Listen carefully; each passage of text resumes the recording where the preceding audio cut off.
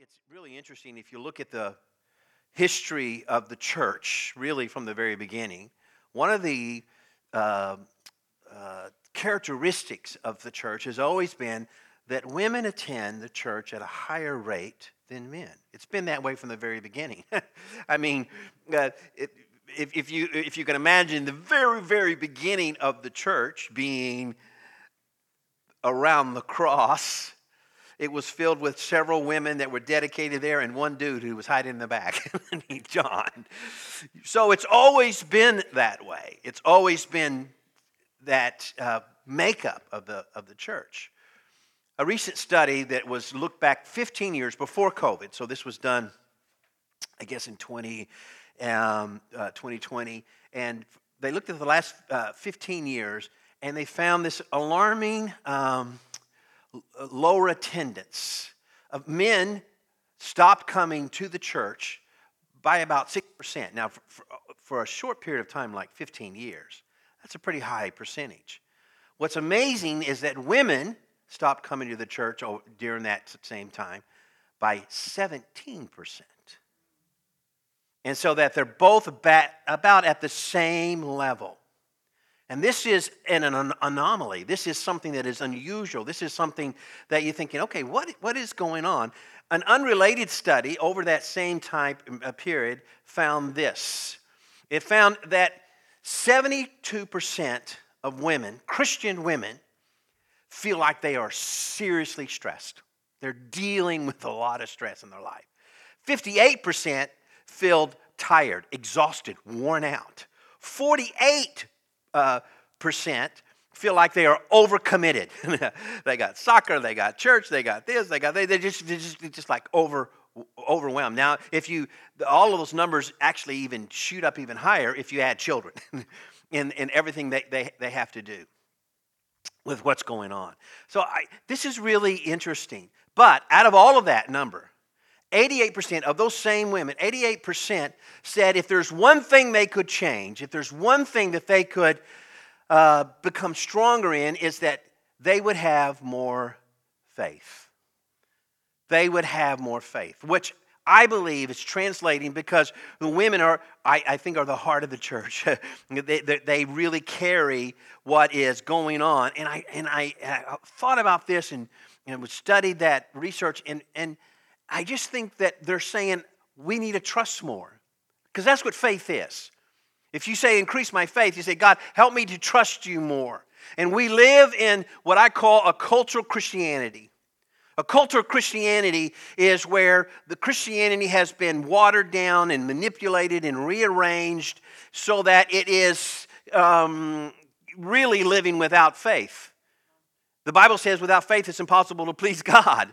But so we have this cultural Christianity that worries about everything, that stresses about this, instead of living in a daily life of, God, I'm going to trust you every single day.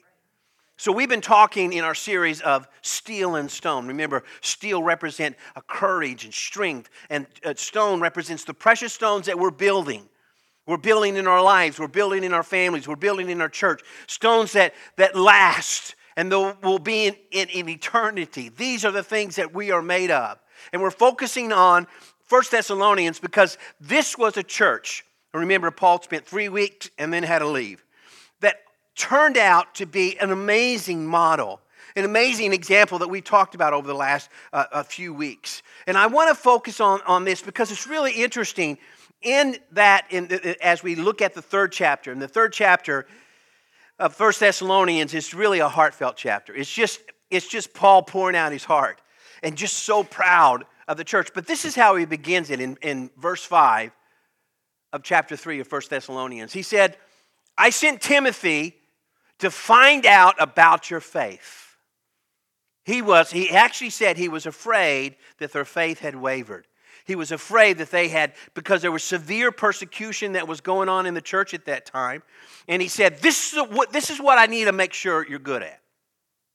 If your faith is good, if your trust level in what you're doing for God, if that's good, then we're good. But this is the most important thing. Where's your faith? Are you trusting God every single day? Are you trusting God for tomorrow, for real things, practical things, for the rent, for the gas, for the car, for the kids, for the sickness, for health? Are you trusting God for your loved one that doesn't know Christ? Are you trusting God? Or are we living stressed out? So this morning I want to talk very simply about trust. God's circle of comfort. God's circle of comfort. And I believe it's something that's going to encourage you and challenge you in a way that maybe you hadn't even thought of before. In chapter 3, the church was going through severe trials. The church at Thessalonica had a lot of pressure, a lot of pain, a lot of suffering. And in the midst of all that, they were trying to stand strong. They were trying to be faithful. 1 Peter chapter 5, verse 7, maybe is a common verse that you've heard before and something you've recognized. But it simply says this: cast all your anxiety. Okay, let's bring it out home. All your stress, all your worries, all your fears. Cast all your anxiety on Him, on Jesus, because He cares for you. Now, this is a great picture. We've been talking on Wednesday nights about the picture, understanding the picture. So Peter was a fisherman. He grew up as a fisherman. That's what he did. So when he talks about casting, he understands what that means. To cast out the net as far as it goes and let it disappear into the sea. And you can almost imagine Peter having this in his mind about casting it out and about throwing it out and just letting it settle and go away. And that's what God wants us to understand. That's what He's trying to teach us. Hey, get rid of those fears. Cast those fears away. Do you realize this anxiety means to draw in a different direction? It literally means to distract. That's what anxiety is. That's what anxiety and stress in your life does. It turns your head away from one who cares. The one who is caring and how even He is caring for us. It distracts us away from what He wants us to do. It causes us to lose God's focus on us. God is still focused, but we don't feel it. We don't know it. It's really interesting. If you look in the Old Testament, in words that mean compassion or something similar, you'll find that 80% of the time in the Old Testament, when compassion is used, is in reference to God, it is used in a picture. It's used to describe God as a mother or a father. Now, God is spirit. He is not man. But it just says, God is like the father who has compassion on his children. God is like a mother who holds her infant dearly close to her. This is who God is. This is what God does. God cares for us. He cares for who we are and what we're going through. So if you take an infant, and you and it's fed and it's changed and it's not hungry, okay? Give him those three things. That baby will go anywhere with you. As long as you have him, you put him in the car seat, you're carrying him like that, it's just like, I'm good. It doesn't say, hey, wait, where are we going? When are we going to get there? Are we late? Are we on time? When, come on, I need to know some details. No. That infant trust, total trust. Have you seen an infant just comfortable in the arms of the mother or the father? It's just amazing how you see that. And yet, are we not? Do we get stressed out and say, God this, and all these type of things, and we worry so much. And we're not trusting in what He's doing. Let me take you to Romans 15, verse 13. I love this verse. Let me read it to you. It says, now may the God of hope fill you with all joy and peace as you trust in Him. See how that goes? So that you may overflow with hope by the power of the Holy Spirit. Now, that is text and it's linear, and sometimes you're going, okay, what did it all say? Let me give it to you in a picture. And because this is what it means. It means that as we trust, God overflows us with hope. And hope produces joy and peace, which causes us to trust more, which causes us to hope more, which gives us joy and peace. And this is God's circle of comfort for you that we must learn how to live in. That the church in Thessalonica understood and began to live in. And this is, I'm going to trust, which gives me hope, which overflows me with hope, which means I'm going to have joy and peace. We want joy, we want peace. We want to have all that. But you got to get the circle. Now, here's our problem.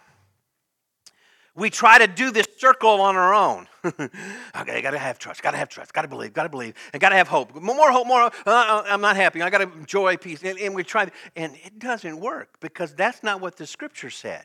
That's not what God's Word said. What does God's Word say? How is this circle powered? Through the Holy Spirit. The Spirit empowers it. You cannot trust enough. You cannot hope enough to get joy and peace, to have this circle of comfort. But empowered by God's Spirit, all of a sudden you'll begin to find in the midst of everything that God has, as I trust God, I'm going to trust you in this difficult situation, in this pain, in this failure, in this sin, in this weakness, in this doubt, in this fear. I'm going to trust you. I'm going to trust you, God. Oh, I got hope. And guess what hope does? It brings joy, real joy, and it brings peace. And this is empowered by the Holy Spirit in us, because we can't do it on our own. That's so amazing. You see, if with no joy, and you might say, Greg, how do I get this joy and peace? How am I going to have joy and peace? Our world searches for joy and peace, do they not? They do yoga, and they do this, and they do that.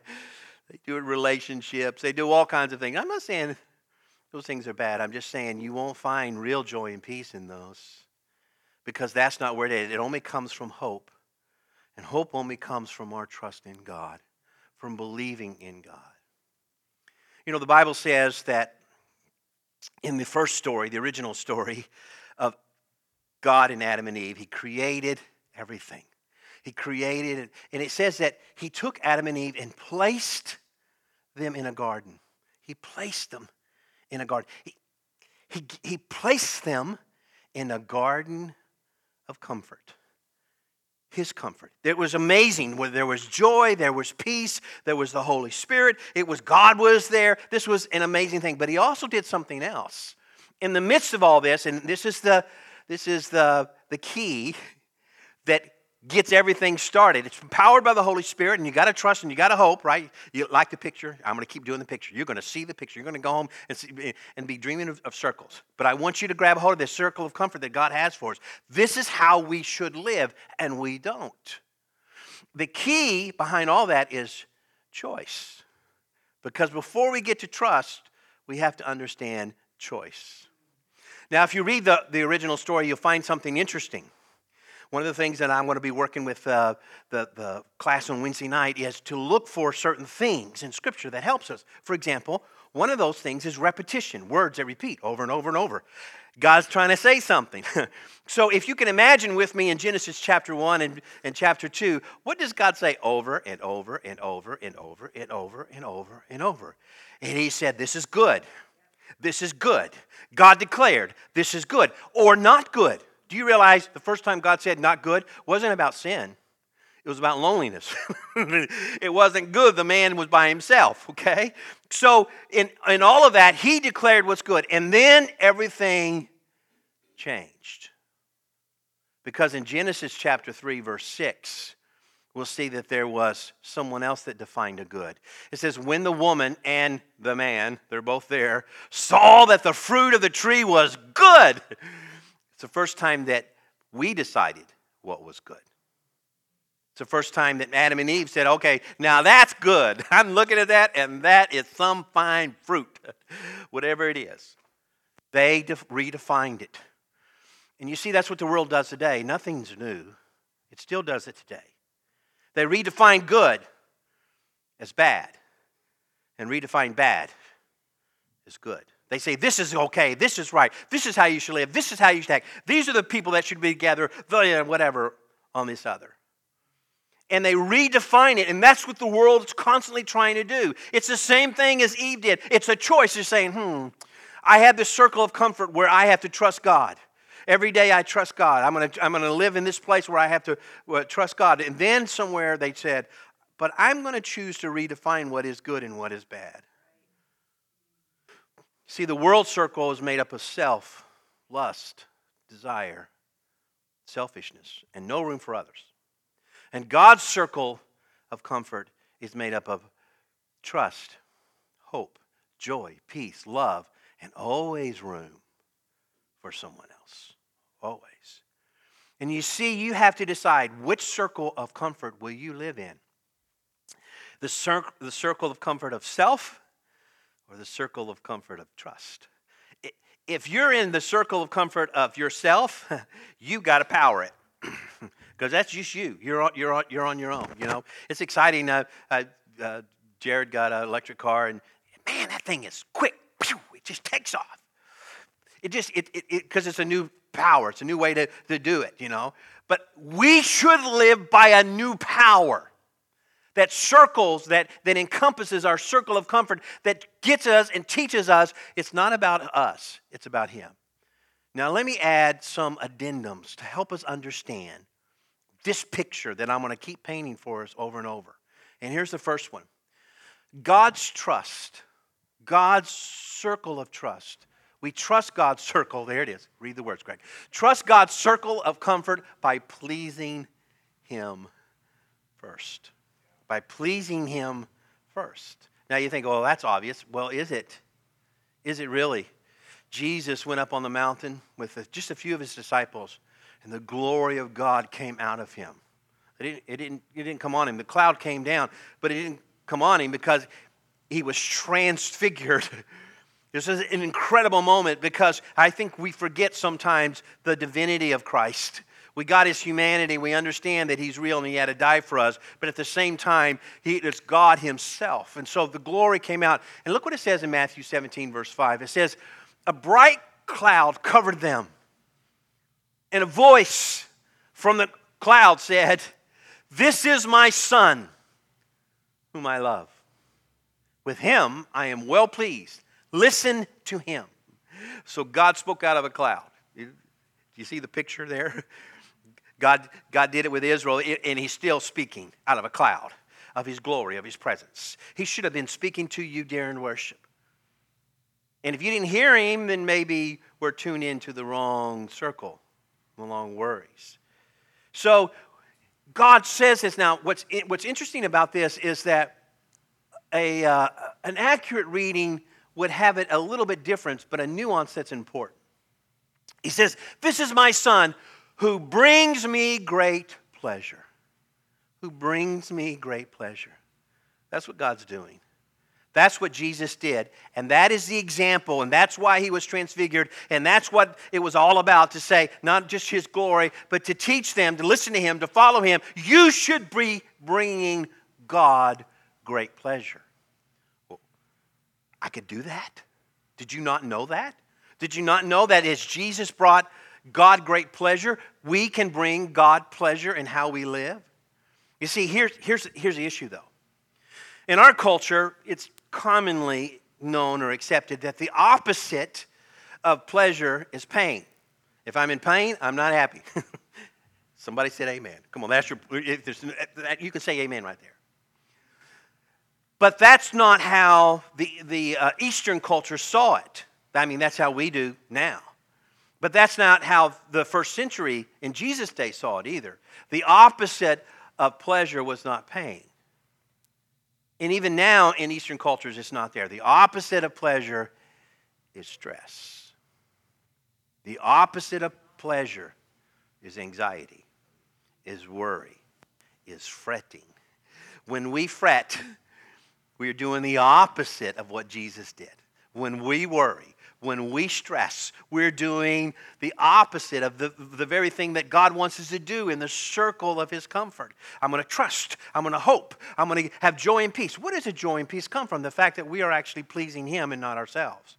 Because it's not a self-comfort. It is pleasing who He is. Colossians chapter 1 verse 10 says this. Live a life worthy of the Lord and please Him in every way. Did you see how those things come together? How you live, whether you're willing to trust Him or whether you're going to be freaked out and stressed out all week long, is directly connected to how we're pleasing Him. We want to please Him. I want to please Him. But that means I have to do the opposite of what I'm thinking. The opposite, living in stress. See, you have to choose. You have to choose. What are you going to please? You're standing before the tree. The tree is right there in front of you. And you have to decide, will I live what I think is good, or will I live what God has declared is good? And we still pick the fruit. And so often we pick the wrong one. Tomorrow morning, you're going to get up and decide what fruit are you going to pick. Because this is going to happen, and that's going to happen, and they're going to do this, and it's going to be a mess all over the floor, and you're going to stress, anxiety, worry. God, how's this going to happen? What's like that? You choose. What are we going to do? Here's a second addendum. Trusting God's circle of comfort by living His joy. By living His joy. Now, okay, so what's the comfort? What are we dealing with here? We're dealing with trust. I got to trust. If I trust, I have hope. If I have hope, I get joy, and I get peace, and I get love, and all of this is in there. But that joy comes from the hope. It's not our joy. It's not the type of joy we understand. 1 Thessalonians 3:8. Probably, if I just pulled out of this chapter, one of my little favorite phrases, it's this one. Because it's just so bizarre. It's just so out of left field. Remember, they're struggling, and they got pain, and they got persecution, and it's not going well. Don't tell me your life isn't going well. Okay. You know what that's called? Life. Sometimes we have there. But how do we respond in the midst of all of that pain? In the midst of all of that struggle? That's what we're talking about. This is what Paul said. He said, I see your pain. I see you're struggling. And I see how you responded in faith and trusting in God. And this is what he said. For now we really live. I love it. Now we're living. Come on, now we're living. Now we're really trusting God. Now we understand what it means to live in this circle of comfort with God. Now, He has great joy. He has great joy. In the midst of all the trials, in the midst of all the pain, in the midst of everything going on, He says, man, now we're living. Come on. You think, oh, that's hard. You think that's hard? Let's go to Job. Because you know Job, right? I mean, our world knows Job. He suffered a lot of pain, complained a lot. He did, because he was really hurting. He lost everything. His family, his home, his health, severe pain. He lost everything. And in the midst of all this, in chapter 6, verse 10, he says this. In all of this, I still have this one consolation. I have this one thing. My joy and unrelenting pain. He didn't deny the pain, but he said he had joy. Now, what's crazy about that is this is the only time this particular word joy is used in the Bible. This is the only time it's used because it has a very specific meaning. It means to have an extreme leap, to be leaping, to be dancing, and it is used of a horse that leaps up and jumps down on the stone pavements and causes sparks to fly out from the hooves, hitting, dancing. The horse is dancing and sparking and exciting, and things go out. That's who Job said, that's my joy. That's what I have. Is that the joy we're living? Are we doing this dance of saying, God, in the midst of pain, in the midst of suffering, in the midst of everything, I'm going to jump up and down? Do you realize the friends that came to Job, it says that they saw his extreme pain to such a degree they couldn't even say anything. They saw his extreme suffering, and they just sat there for 7 days and didn't say a word. Now, later on, they try to make up for it because they're trying to come into this understanding of why you would suffer so much and be righteous. Aren't we dealing with the same thing? Thank God for Job. Thank God for Job. You think he suffered so much, but you know what? In all of that, he gives us such hope that in the midst of all of that, we can trust him. Joy does not deny the reality and deny the pain. It defies it. It defies it. Are you willing to live in joy? Okay, I don't have that joy. Oh, yes, you do. Trust, hope, joy, peace, more trust, more hope, joy, peace, powered by the Holy Spirit that is able to do things. You see, it doesn't defy, it defies the pain. It's a dance on disappointment. This joy dances on disappointment. Are you willing to dance, to leap, to trust, to believe? I love The Chosen. I can't get enough of it. I watch that show over and over and over and over and over. The family knows that. I just sit there and just watch it, and they're going, Dad, is there anything else on? No, there's not. This is what I'm watching. I just love it because I love the picture. I love the story. I love everything that I believe in. So I'm watching it. And I love the way that when Jesus heals someone, they jump up and they're hugging and they're laughing and going, yes, that's what it's about. You know, always before, it's like movies goes, be healed.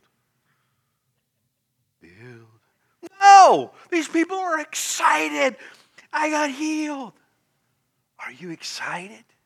God's healed your heart. He's healed your soul.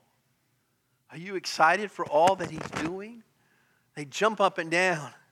I want a T-shirt. I want to make a T-shirt. Someone make me a T-shirt that says, now we're living. Come on, now we're living. Now we're living. And the world goes, oh, you know, they think that's, you know, getting drunk or running around or carousing and all that. That's no. Now we're living because I'm trusting God. I'm believing in Him. I know that He is my Redeemer. He is the one that lifts me up. He gives me the joy, the peace. I can trust Him. I can trust Him. Here's my third addendum to understanding the circle. Trusting God's circle of comfort by increasing His comfort. By increasing His comfort. How do I do that? What is that really all about? Do you realize at the end of all this, in the end of the chapter, he goes into a blessing. But right before that, Paul, when he's writing to the church of Thessalonica, he says, okay, you guys have been great. You guys have been amazing, but I'm not quite satisfied. I'm thinking, okay, man, they're like, you know, like the church set on a hill. They're it. They're an example for everything. What do you mean you're not satisfied? This is what he says. Because I am coming to supply what is lacking in your faith. What? Come on, Paul, you're a little harsh. Isn't that a little hard? But you see, Paul knew something. And if you get this, it'll change your life. You'll never live the same again. Your faith is to increase.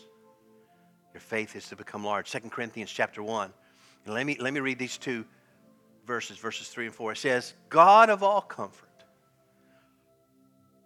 who comforts us in all of our troubles, so that we can comfort those in trouble with the comfort we ourselves receive from God. Now, okay, for our hermeneutics class, I detect repetition. How about you? What is God trying to say?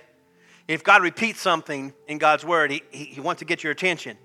If he does it more than 2 or 3 times, he's slapping us in the face saying, hello, comfort, comfort, comfort, comfort, comfort. God has something for us to understand. See, what he wanted to add is a larger circle. What he wants to understand, he says, you guys are doing great. You guys are amazing. You guys are standing and you're trusting and you're having more hope and you're having joy and you're having peace, which gives you more trust and hope. But now, this circle, as great as it is, it needs to be bigger. It needs to be larger. Because your comfort that you've been comforted with, as we just read, is to comfort somebody else, to help somebody else see the comfort of God, to help somebody else. Make your circle larger. The Bible talked about that over and over and over. Jabez's prayer says, Lord, enlarge my tent. What is he saying? Make my comfort larger, because somebody needs to hear. Somebody needs to know that you're there. You can change the world. See, our circle cannot be static. Can't be just us. God, if you just take care of me, he will. He does. But as he does, he makes our comfort larger. So somebody else has a room to step in. And you see, you know what that's called? The body of Christ. So you have your comfort. and you have your circle of comfort, and you're trusting God, and you're trusting God, and you're trusting God, and then we all come together and we trust God and create a room by which that we can change the world. 1 Thessalonians 3:12 says this: may the Lord make your love increase, make your comfort larger and overflow for each other and for everyone else. He says it right there. If we could just understand how we can change the world around us by allowing God to increase this. The age-old question: could Jack have climbed up on that raft and been saved with Rose in the Titanic? That's what everyone wants to know. They've done whole shows and research, and yes, no, whatever. What struck me is you read that and you find that what he was floating on wasn't a door, it was the frame of the door. And I reflected back to the frame of the door that the Israel put the blood on. And the death angel passed over because the blood covered them at Passover. And that same frame, that same cross is able to carry us, not just us, but there's room for somebody else. There's room for somebody else. If we're willing to say, come on, you can get on this with me. Come on, you're not hopeless. I know it hurts, and I know it's difficult, and I know find the most desperate person, find the most people that their life is the biggest mess, and say, you know what? I got an answer for you. God has a circle of comfort for you, and it's big enough for you. It's big enough for what God can do in your life. Because your trust, your simple trust, your just trust of saying, God, I trust you for that, will turn into such hope, a living hope that'll change the world, that will produce joy and peace in your life, that will turn everything upside down. That's how God wants us to live. Come on, let's trust. Let's trust God. I trust you. God, I'm believing for everyone in this room, for everyone watching online, that you teach us what it means to live by faith, to trust you in all things, even when it's hard, even when it's difficult, even in the water, even in the fire. God, I want to trust you. I'm going to believe in all that you're doing in my life, God. And that trust will turn to hope, and the hope will live and be manifested by the power of the Holy Spirit in such joy and such peace, not only in my life, but for my family, and for my friends, and for my neighbors, and for my world. Because God, there's room at the cross that keeps us afloat in the midst of storms. When everything else is sinking around us, you are there. And God, I pray for every single person here.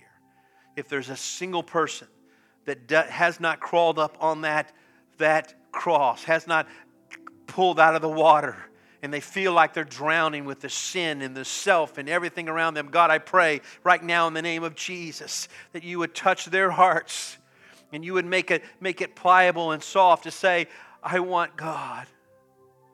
God, I pray right now that not a single person that ever hears these words, God, would turn away from the salvation and the hope that you have if they just trust you, if they just trust that cross. Lord, I pray for that. In the name of Jesus. Amen.